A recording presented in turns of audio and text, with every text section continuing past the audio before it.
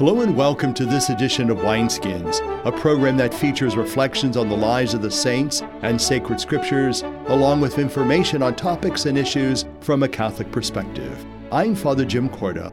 Wineskins is brought to you by the annual Diocesan Appeal, the Catholic Communication Campaign, and St. Paul's Catholic Books and Gifts, a division of the Society of St. Paul.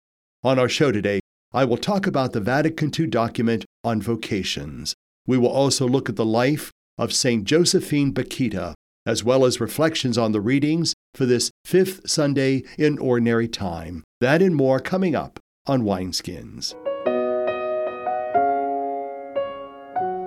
In our Bishop's Corner, we welcome Sister Joyce Candidi. Joining me for Wineskins is Sister Joyce Candidi, who is the Director of the Office of Religious for the Diocese of Youngstown. Welcome back to Wineskins. Thank you, Father. It's a pleasure to be here. You know, Sister, today we celebrate World Day for Consecrated Life. We celebrate that around this time of the year, once a year. Why is it important for us as the Church to lift up consecrated life? I think the first I don't want to say the first, but I know this actually became established as a feast in 1997 by Pope St. John Paul II, and it was primarily initiated in order to call the Universal Church to say thank you to religious for the great contributions that religious life has in the past and continues to offer the Church even today. And it's not only to say thank you, but it's also to pray for religious. Now let's talk about that word religious and consecrated. Is there a difference there? Yes, that's a very good question. Oftentimes when we hear the word consecrated life, we tend to, as I just did, to speak primarily about religious life, but that's the greatest numbers of consecrated persons are religious. And a religious person is one who belongs to a canonically established religious order and takes the vows of poverty, chastity, and obedience. But in the Church, there are also many other branches of consecrated life. We have people that belong to societies of apostolic life. Mm-hmm. They, oftentimes, priests will gather, such as the Maryknoll priests or the priestly fraternity of St. Peter. They have their own vow of celibacy, if you will, but they don't take other vows, but they have a common purpose, always with the intention of doing something special to serve the Church. And then we have also secular institutes, and they often are lay persons who actually do take promises or vows to God, and they also take on maybe a spirituality of, let's say, the Franciscans or the Dominicans, and they too, just the opposite, they live in the world, they don't live in community, but they make special promises to God, again, though, with the intention of more deeply living the Christian faith. You know, oftentimes when we think of religious, we only think of religious women, but there's also religious men. So there's priests, brothers, and sisters. Absolutely. Why is it important for us to remember that larger group of religious? Yes, again, it's true. We often think of just the sisters, but it's important because each one of us complement each other. And of course, the men and women complement each other. And I think even in our own diocese, we have, the Society of St. Paul made up of religious priests and brothers. And the brothers are very similar to religious sisters in the sense that they take the vows, they live religious life, but they are not priests, but they do a great service in the Church. And the example of the Society of St. Paul, they're committed to media, to getting that word of God out. And the brothers are doing a lot of that technical work in the media, areas of media, etc. Let's talk about the word charism, because we know that religious communities all have a charism. What does that mean, a charism? Yeah. The word charism means a gift, a special gift given to that particular community. Generally, obviously the founder or foundress receives that gift from the Holy Spirit, and it's a gift that helps the members to address a particular need in the Church. And that gift, in a sense, identifies that religious order. They are known. It's almost another word we can think of as a talent, a special talent, that all the members that automatically they actually receive that talent, if you will, or that gift once they become members of that institute. And it's something special that they do so well in order to, again, serve the Church. When we talk about a World Day for consecrated life, why is it important for us to celebrate this globally and to lift that up? We are a universal church. We're one family.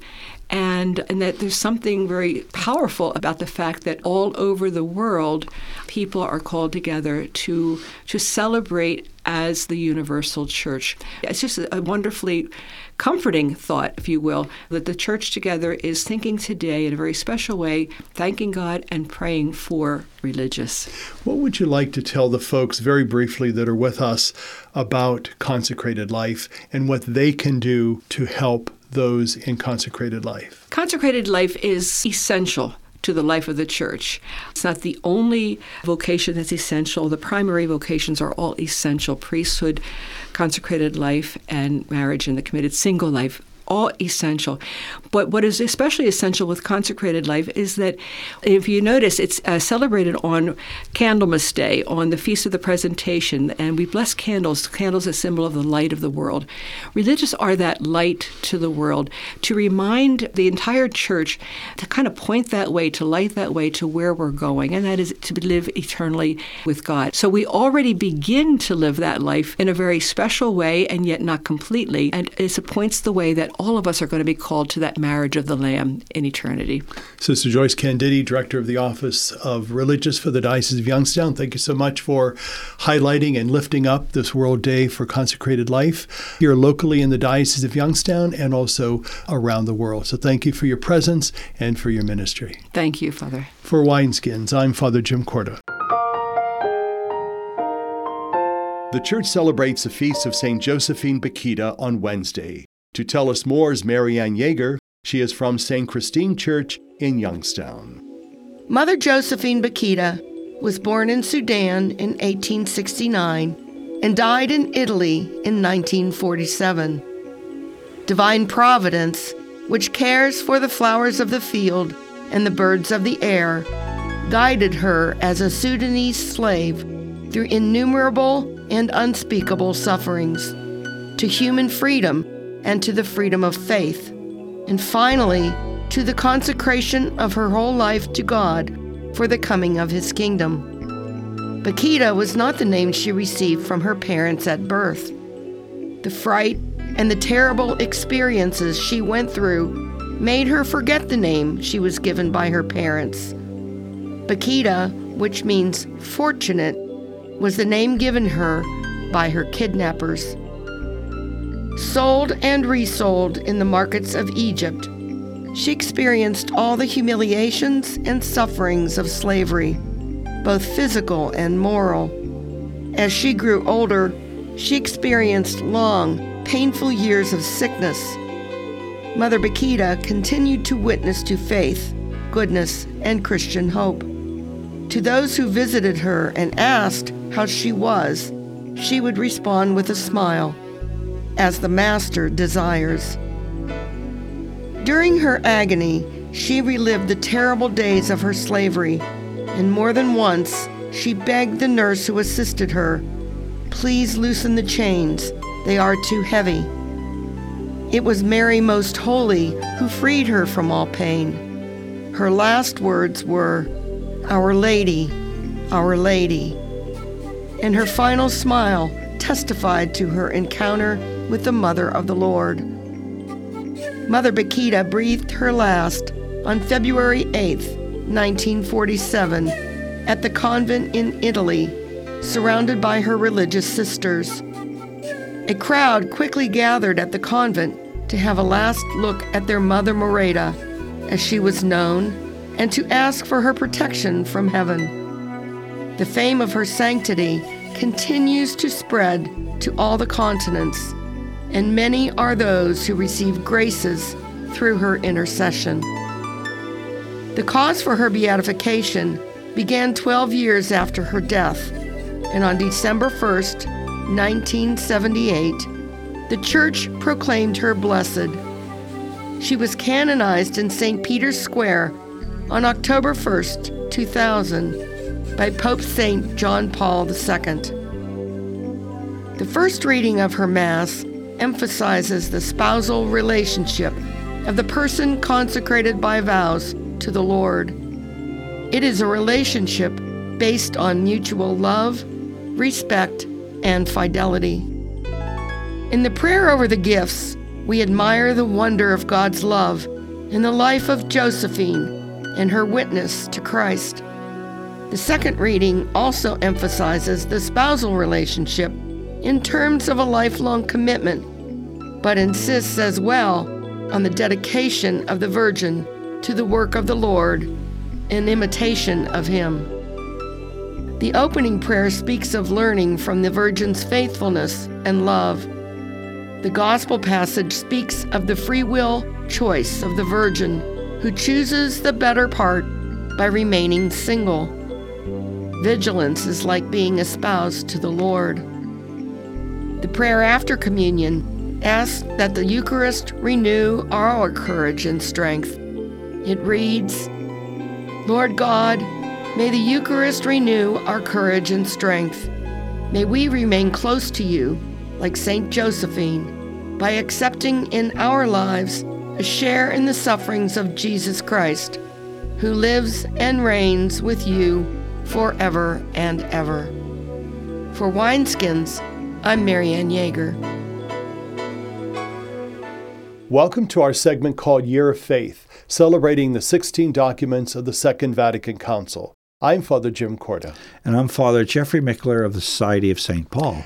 And the document we're going to discuss today is the Decree on Priestly Training. This decree is so important because more than ever, the education and preparation of priests has to be top-notch.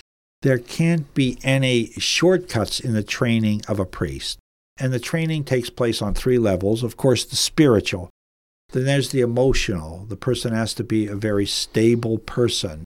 And finally, there's the intellectual, because the priest will be dealing largely with highly educated people and has to make sense of the faith to these people. That wasn't always the case, though, was it, Father Jeff? I'm trying to think years ago, in many aspects, the priest was the educated one in the community. But, that's obviously changed because people are educated as well. What makes this priestly training really important for the life of the individual themselves? Well, every individual eventually will say, what's life all about? What's my life all about? And when a priest encounters such an individual, he just can't give them a phrase, a memorized statement. He has to show the person why a belief in God is reasonable, why a belief in Christ is essential, and why life in the church is joyous. And that takes quite a bit of intellectual as well as spiritual preparation to pull that off. I know in my own priestly training in the seminary, there were many things that we learned, whether it was through scripture or theology or morals or whatever it was. But then there were many things that we were never taught, that we learned by experience or we learned by trial and error. How important is that whole process for the life of the priest? Well, today, seminarians are exposed more and more to the actual life in parishes. They're sent to live in parishes, to learn from an experienced pastor, hands-on ways to help people as they stand in the crisis moments of their lives and to guide the people as a whole towards a greater understanding of the faith. And so we need that experiential as well as theoretical knowledge to really form priests who are going to be effective in building up the church and spreading the kingdom of God. And why is it so important for the priest to have what I would consider a well-rounded approach to knowledge and studies? Not that we know everything or will ever know everything, but to have a good and proper and healthy sense of many things that impact us in our world. Well, we need the capacity to have small talk on a wide variety of issues. Some priests may not be interested in sports at all, but it's important to glance at the sporting pages so you can see how the local professional teams or college teams are doing. And so when you talk on that level with a typical blue-collar parishioner, you'll connect. It's also important to have some understanding of politics and the arts so that when someone asks a question about what's going on in the world, you could at least give the impression that you're informed on the major issues, because they'll impact on whether there is a good economy, a bad economy, whether the parishioners will have work or be unemployed. And to have some knowledge of what's going on in a whole variety of areas is critically important for any priest who wants to care for souls and care for his people. And I know that nowadays training in seminaries has really changed over the years. In your experience, how has it changed since this document has come out 50 years ago as to what's going on nowadays in our seminary? Well, I was trained in the pre-Vatican II seminary, and it changed my training right in the middle of it. So I went to what they call a minor seminary, 4 years of a high school seminary, 2 years of college in the minor seminary. It was a marvelous place, highly intellectual, very structured, very disciplined. And then, after my novitiate, my congregation, impacted by this document, sent me to all places of a state university for my philosophy. That was a radical change, but it really formed me to fit into a world that was beyond the ecclesiastical.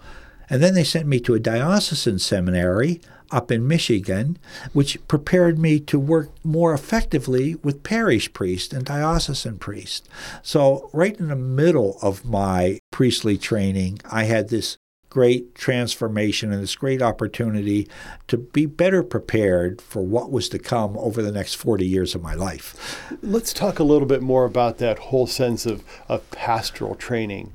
You know, in the seminaries, we don't always learn everything about pastoral life because that's really an experiential thing. But how important is it for our future priests to know the pastoral life of the church?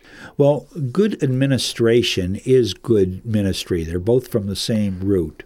So a priest should not try to do everything, but to delegate to his pastoral council, to his various members in the church, a great deal of responsibility so that he could be free to study the Word of God, to get closer to Christ, to lead very effective liturgies, but also to be there at moments of crisis when a person dies with an understanding heart and some basic skills with what to do and not do in those situations, to help people when they're making decisions about marriage, to guide them and to say, are you sure of what you want? Do you know what marriage is demanding? And this is from not only the teachings of the church, but my personal experience that I've seen this go wrong or that go right. So it's very important for an effective priest to be well-formed and well-informed. And I think to carry that a step further, we've talked about this before, about education, that the priests themselves need to be educated in an ongoing basis. Our training doesn't end in the seminary. Our training continues through opportunities, education, retreat, sabbatical, for example, opportunities. How important is it for the life of a priest to continue that process? Well, it's critically important. And one day, many years ago, I heard one senior remark to another priest something that got my attention in a sad way. He said, well, if I had the choice between reading a book on theology or visiting someone in the hospital, I'd visit the person in the hospital. That's fine and good, but you want to learn how to make that visit more effective through your reading, through your study. And if you come to a point in your life as a priest where you say, I know it all, there's nothing more I could learn, that's at the very point your effectivity has greatly diminished. Let's close this segment, Father Jeff, with a brief reflection. Pray that we have priests that are holy, well-balanced. Pray that our seminaries are filled with people filled with the love of Christ. And pray that all of us may benefit from this for decades and decades to come. For Wineskins, I'm Father Jim Corda. And I'm Father Jeffrey Mickler of the Society of St. Paul. For more information and to listen to Wineskins, visit the website of the Catholic Diocese of Youngstown at www.doi.org. Stay with us. We'll be back in a moment. Please join Catholic Charities by helping to support the Warm Hearts for Warm Homes campaign, formerly known as Keep the Kids Warm. The Warm Heart for Warm Homes campaign helps to provide direct utility assistance to families with children, working poor adults, and older adults on fixed incomes. Last year, Catholic Charities agencies impacted thousands of people through utility assistance efforts. Unfortunately, this year the need for heat and utility assistance continues to rise. Catholic Charities is asking for your help to make Warm Hearts for Warm Homes a success by giving to your local parish, online at www.ccdoy.org, or by calling Catholic Charities at 330-744-8451. The song we have for you today is from the CD called Fill the Heavens. It is by the Daughters of St. Paul.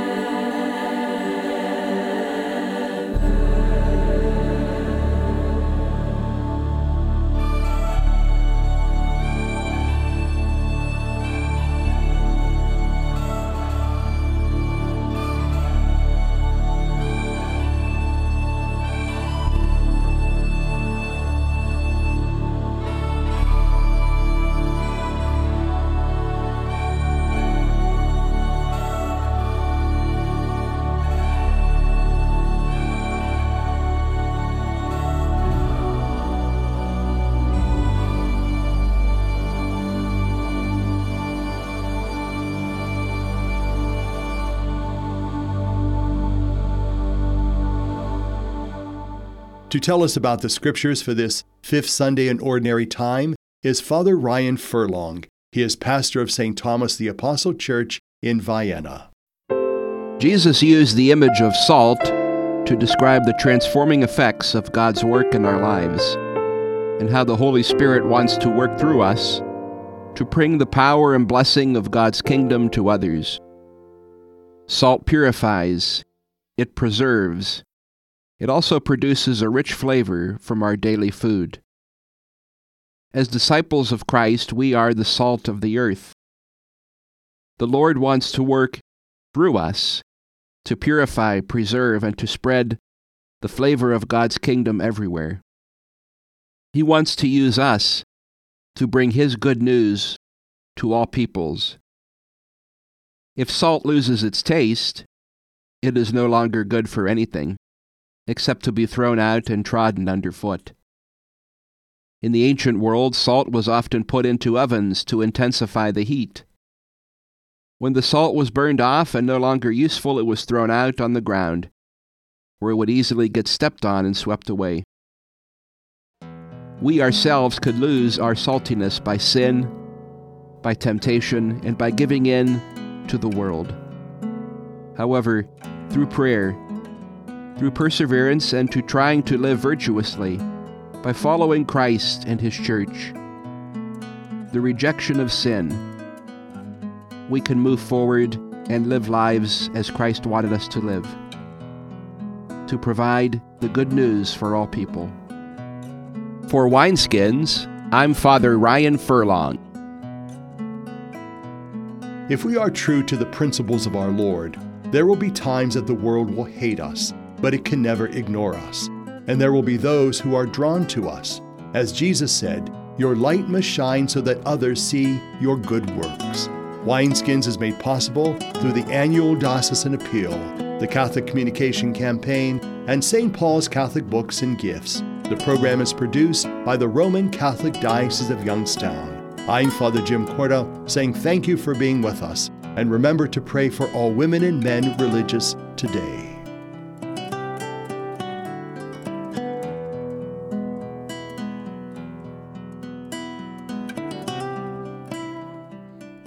What have you done for your marriage today? I gave my wife a hug this morning. I told her I love her. I did her hair this morning. I think it looks pretty good. I cooked my husband's favorite breakfast. I bought her an orchid. What have I done for my marriage today? I sent my husband a love email. I read the newspaper to my wife, and it cracked her up. But she's still laughing. What have you done for your marriage today? Make a change for the better. Need help? Go to foryourmarriage.org, a message from the Catholic Church. They say America is the land of opportunity, but for some, life isn't so easy.